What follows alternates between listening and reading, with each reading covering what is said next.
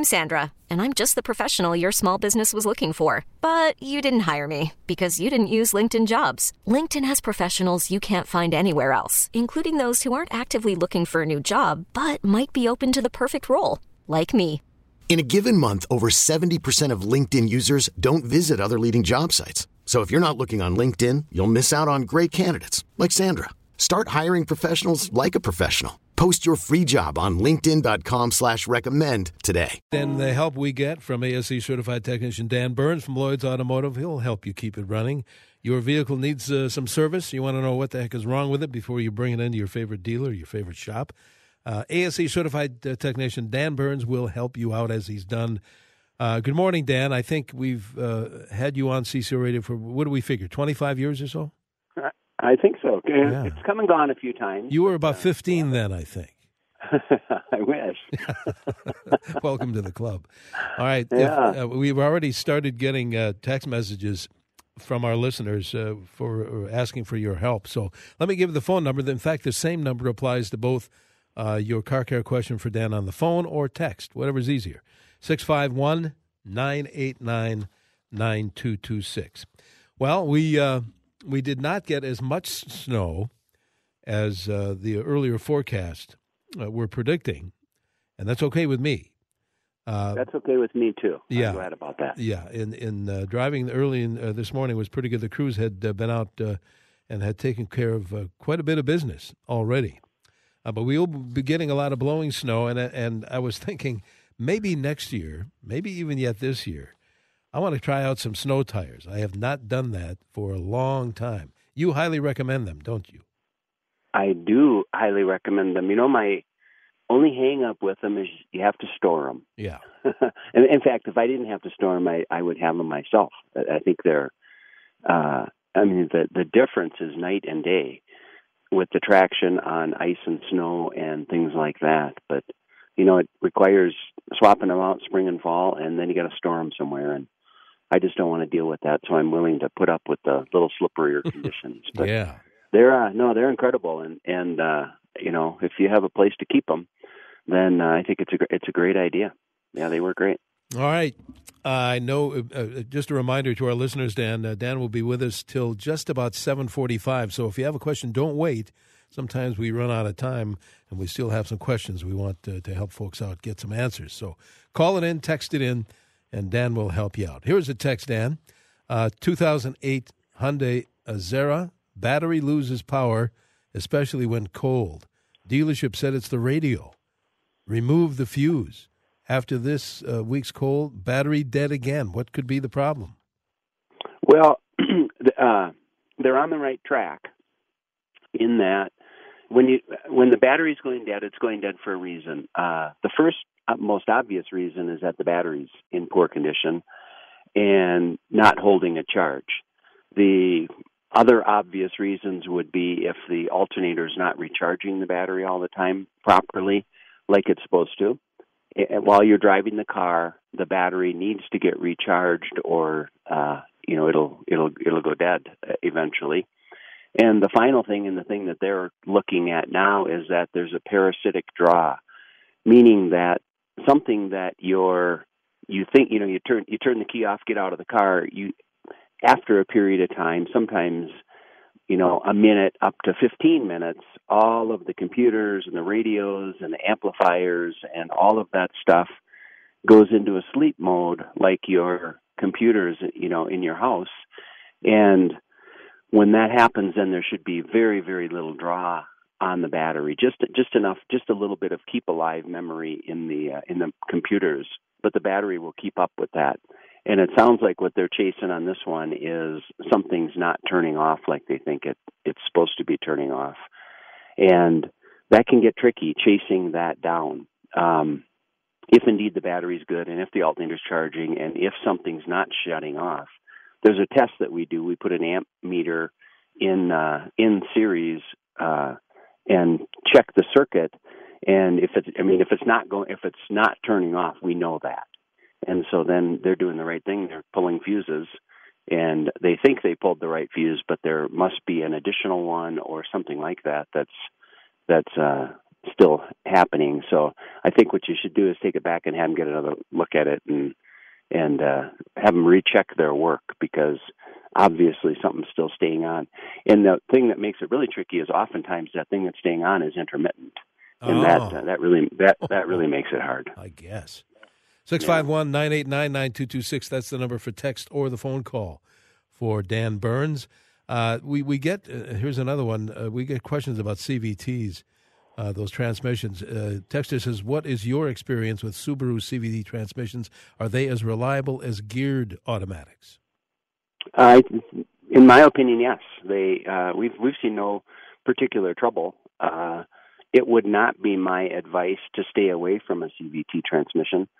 It also wouldn't be my advice to look for one. So I guess I'm completely neutral on the topic. If you find a car that you like and it happens to have a CVT transmission, there's no reason to stay away from that. I think it's just fine. I know in the past, Dan, you've tried to explain and simply what's the difference between what is a CVT? What kind of a transmission is that made up of? Well, it's kind of like a snowmobile. It's got an infinite number of gears instead of just 4 or 5 or 6 like modern day geared transmissions, and the transmission shifts automatically with the load and the RPM and the speed of the vehicle, and it doesn't really shift. It moves. Constant velocity or constantly variable transmission is what it's about, and it's there aren't gears. It continues to move based on load, speed, and RPM. Okay, very good. Let's see. I know we have to break here in a couple of minutes. By the way, you can call in your car care question or send a text. Same number, 651-989-9226. Here's a text, Dan. It says, 1999 Ford Ranger 4x4 with a 302 with 271,000 miles. I had new brake lines put in recently, and my ABS light comes on and off. Is it something I should be concerned with? Well, anytime you get a light relating to brakes, you should be concerned with that. If it just started with since you lost hydraulic pressure, and if you had new brake lines put on, that's what happened. There could be air in the system, and that could be causing the brake light to come on, although more likely that would be the red brake light, not the ABS light. So I think what you should do is take it in and have the computer scanned, because the ABS light's been on, there'll be a code stored in there, and then you can see what it's related to. If it's related to hydraulic pressure, yes, you should be very concerned about that, because that can get dangerous. If it's related to a speed sensor or something like that, you don't have to be quite as concerned, because if the ABS light's on for a reason like that, then when the light is on, the ABS system is disabled, but the hydraulic pressure would be just fine. In other words, the brakes will continue to work like an older-fashioned car. The ABS system just won't be involved. Gotcha. All right, Dan, hang on. We'll take a quick break here, inviting our listeners to join in. Keep in mind, again, Dan will be here till just about 7:45. So if you have any kind of a car care question, you want to chat with Dan, or send him a text, 651-989-9226. Welcome back to CCO's Car Care Show. We have Dan Burns with us, ASE certified technician at Lloyd's Automotive, which is located where, Dan? Well, we are at 982 Grand Avenue in St. Paul, right on the heart of Grand Avenue.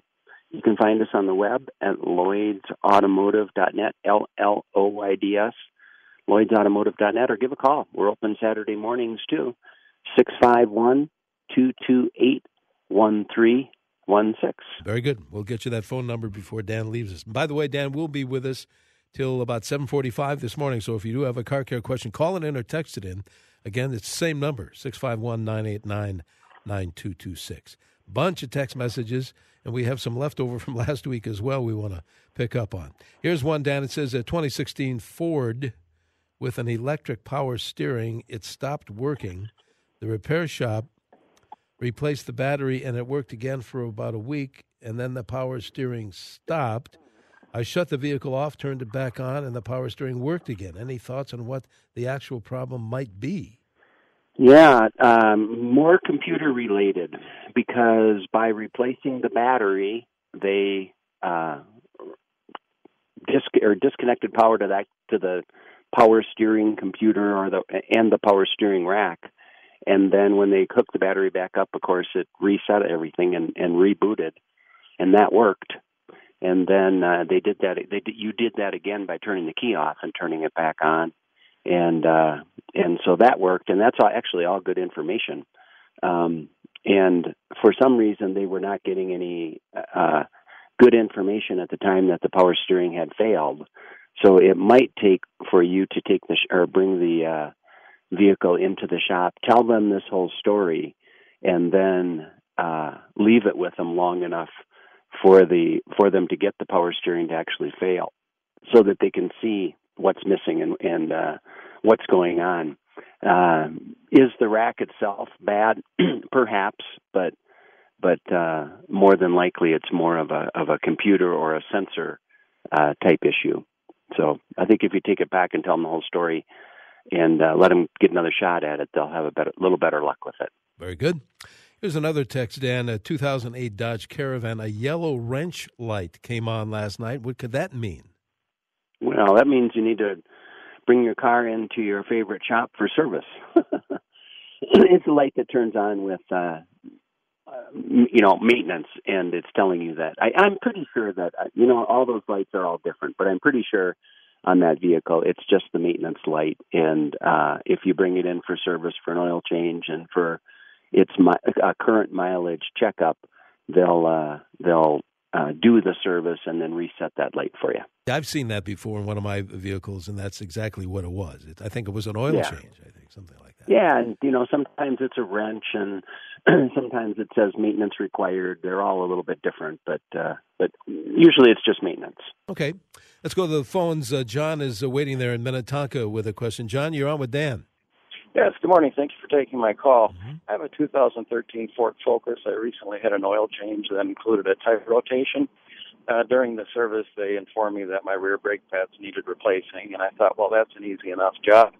Why don't I do it on a Saturday morning? And I took the factory-provided lug wrench and tried to get it onto the lug bolts, and it could barely fit on the lug bolts, and I just determined that all the lug bolts have been buggered up so that even the lug wrench won't fit on it. One of the lug bolts appears to be cross-threaded because it's at a bit of an angle even when it's been installed.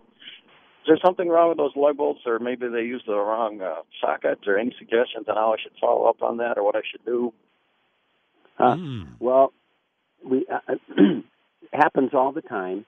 It is the fact that it's, that the lug or that the lug nuts have gotten rusted and corroded, and so that factory-supplied wrench is not sufficient to do the job.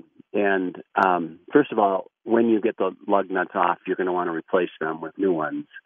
And to get them off, oftentimes we'll have a 3-foot breaker bar that we put on them to get them broke loose. And then we also have impact sockets that will get on there, and we actually in with professional tools you can actually buy a half size. So we actually have a lug socket that would be 19.5 millimeters instead of 19 millimeters, for example, so that we can get it on there, and then you actually have to probably hammer it on there with a hammer. But to answer your question, to get those off, you're going to need better tools. The one that looks like it's cross-threaded on might very well have to be broken off, and with a long lug wrench and a breaker bar or a pipe extension, you can put enough leverage on that to break it off. And if you do, that's not a problem. When you're doing a brake job, you'll just have to replace that lug bolt and then take care of it from there. And this is big enough where you might want to bring it in and have some help. Yeah, it sounds like it. Yeah, by the time you get all the tools that you need and all that, even if all you want to do is bring it in and get the lug nuts off and get that broken lug bolt fixed, then, later on when you want to do the brakes, you can do that just fine. and everything will come off. When they put it back together, they'll lubricate everything so that it works the way it's supposed to. But that wrench you're trying to work isn't sufficient. I don't know. On a brand new car, those wrenches will work. On anything older than that, they're not that helpful. So that's why so many cars nowadays, Danny, are coming without spare tires. That's right. Because it's so complicated. You almost, by the time you figure out the jack and all that, you almost can't change a tire yourself anyway. One time I was out hiking in the middle of nowhere with my vehicle, and it got a flat tire by the time we came back from our hike, 5 hours later. And as I was changing the tire, I thought, if I was any less of a professional, I couldn't do this. Like, it's complicated. So anyway, those tools are probably not sufficient for the job. Well, I've seen you rotate the tires before, and not only do you use your air tools, but when you've got that car on the pavement, on the ground in your shop, you use a torque wrench, right? Yeah, that's correct. Yeah, so that they get tightened properly, and whoever worked on your vehicle last obviously didn't do that, or the one lug nut wouldn't be on crooked. But at any rate, that's past. We'll look to the future, and when you put those back on, you need to be sure that they're tightened properly. All right, Dan, we need to take a quick break here.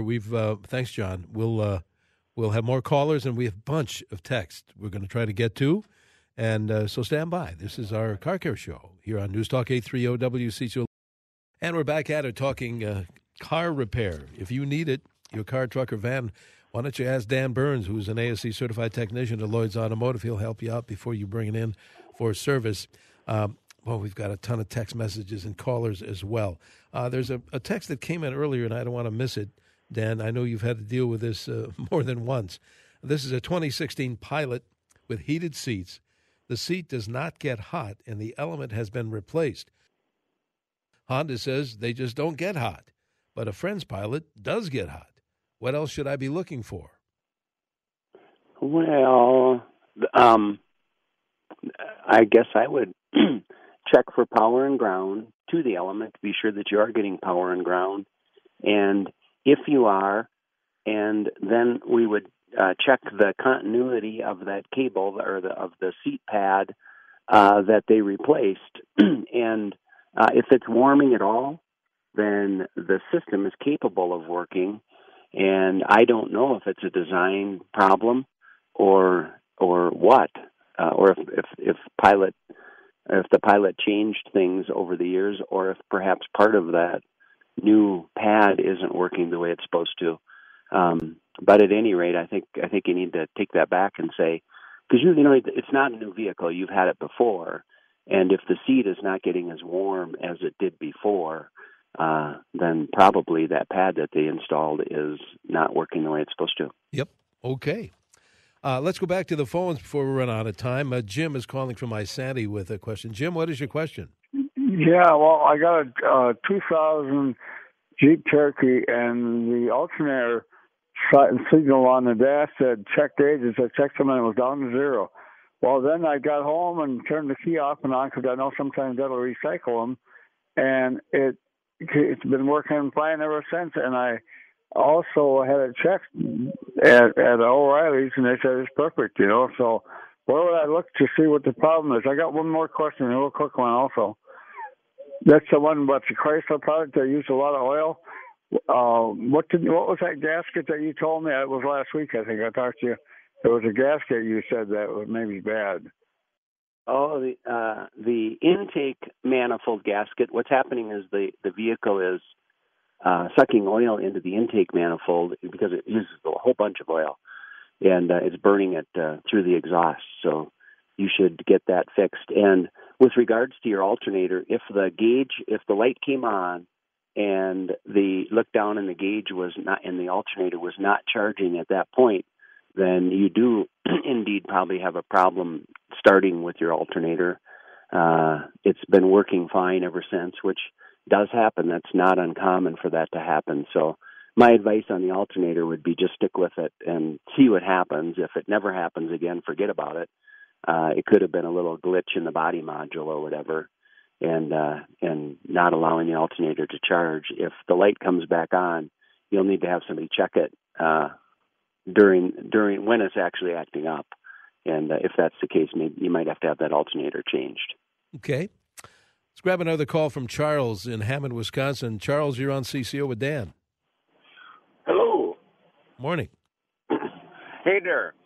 I have a problem with my 2004 Sebring, This thing, she ran out of gas at eighth of a tank one time on 94. It read an eighth of a tank, but I run clean out of gas. And no big deal. I called it a glitch or whatever, but it was a week later I run out of gas at a quarter tank. Once again on 94, coming home. Mm-hmm. And then it happened again at 3/8 of a tank.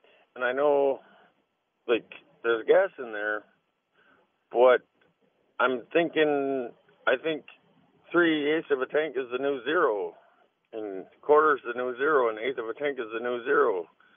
So now I just put $10 in it each day. What the heck? Well, let's get Dan's input here. Well, that's obviously the sending unit. There's a float in the tank that sends that information about how much fuel is in the tank up to the dash to the instrument panel, and either the instrument panel or the sending unit in the tank aren't reading correctly, and so you'll have to probably bring it in and get some help with this. But we have machines that we can hook up to the car and actually operate the gas and the gauge, and set it to different settings and have it read. The most common problem with what's going on here, with what you're experiencing, is that the sending unit in the tank has failed. And the bad news about that is it's the sending unit, the float, the pump, the whole thing. So and you have to take the gas tank down to replace it. So it's kind of a complicated process, an expensive process to get at. So that's why I think it's worth to take it in and have some professional diagnosis done on it before you just guess and replace it. But I think you're probably going to end up looking at replacing that sending unit in the tank. Okay, very good. Let's grab a text or two before you leave us. Here's a 2002 Saturn. Runs well, 5-speed manual. In last week, have driven it, but on 2 days it would not do anything. Pushed clutch down as far as I could and would not do anything. Then started up later. Read in a book that there is a place you can check hydraulic clutch fluid. Think it could be low? My husband said there is a safety switch. Any ideas on that issue, Dan? Yeah, there is a safety switch, but I don't think on that car that it's part of the hydraulic system. And if the clutch is working properly, then the hydraulic fluid is probably just fine. If the pedal is at the floor, it doesn't really care if the clutch is working properly or not. So you can just know that. And there's a whole bunch of other things between the key that you're turning and the starter motor that you're trying to get cranking. There's relays, there's wiring, the battery's involved, the switches are involved. So on that, too, I think you're going to have to probably bring that in and get some help and get some professional diagnosis on it, because there's just too many things to start guessing on that could be causing that problem. So including the starter itself. The starter's an electric motor, and it's not uncommon for them to intermittently work, and that might be what you're looking at. All right, here's another text, Dan. A fourth-time texter says, this season my low tire pressure light has come on. I know cold weather will affect this, but being new tires before winter, could this be installation error or a bad valve? It could be all of that. I wouldn't call it necessarily installation error, but when you install new tires, it's very important that you clean the mating surface between the tire and the rim itself. You need to clean the rim off real good and get that clean so that the tire will seal properly. And then around those sensors that are in your tires, replacing those would not be part of replacing a tire because they're too expensive. You just don't replace those from a maintenance standpoint.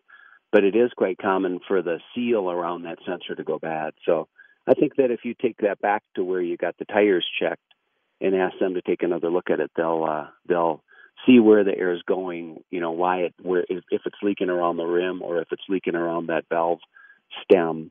And in either case, it's not a complicated process to repair that and solve this problem for you. I think we have time for one more text, Dan. It's a 99 1500 Suburban. After driving for about 20 to 30 minutes, only the headlights, shut off and then on. They come back on after 20 to 30 seconds. Will stay on for 2 to 3 minutes, and then that cycle continues. The repair shop has changed dimmer switch and the main switch without a solution. What would you do? Well, it's a connection for sure. I suppose in the headlight there's also a relay that could be causing that problem.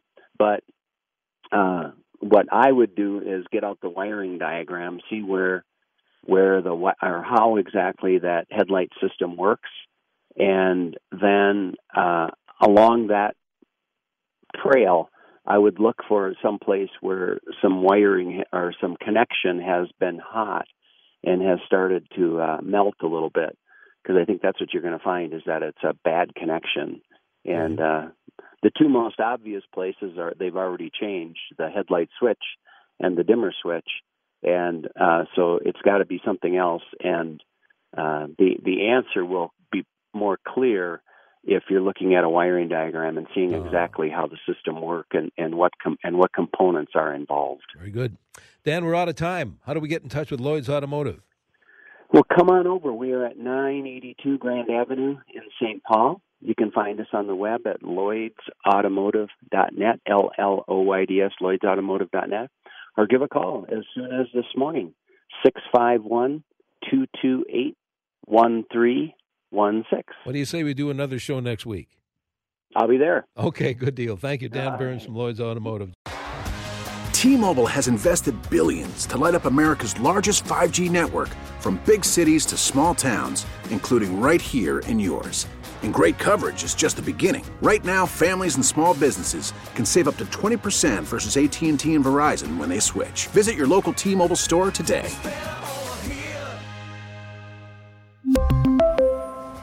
Plan savings with 3 lines of T-Mobile Essentials versus comparable available plans. Plan features and taxes and fees may vary.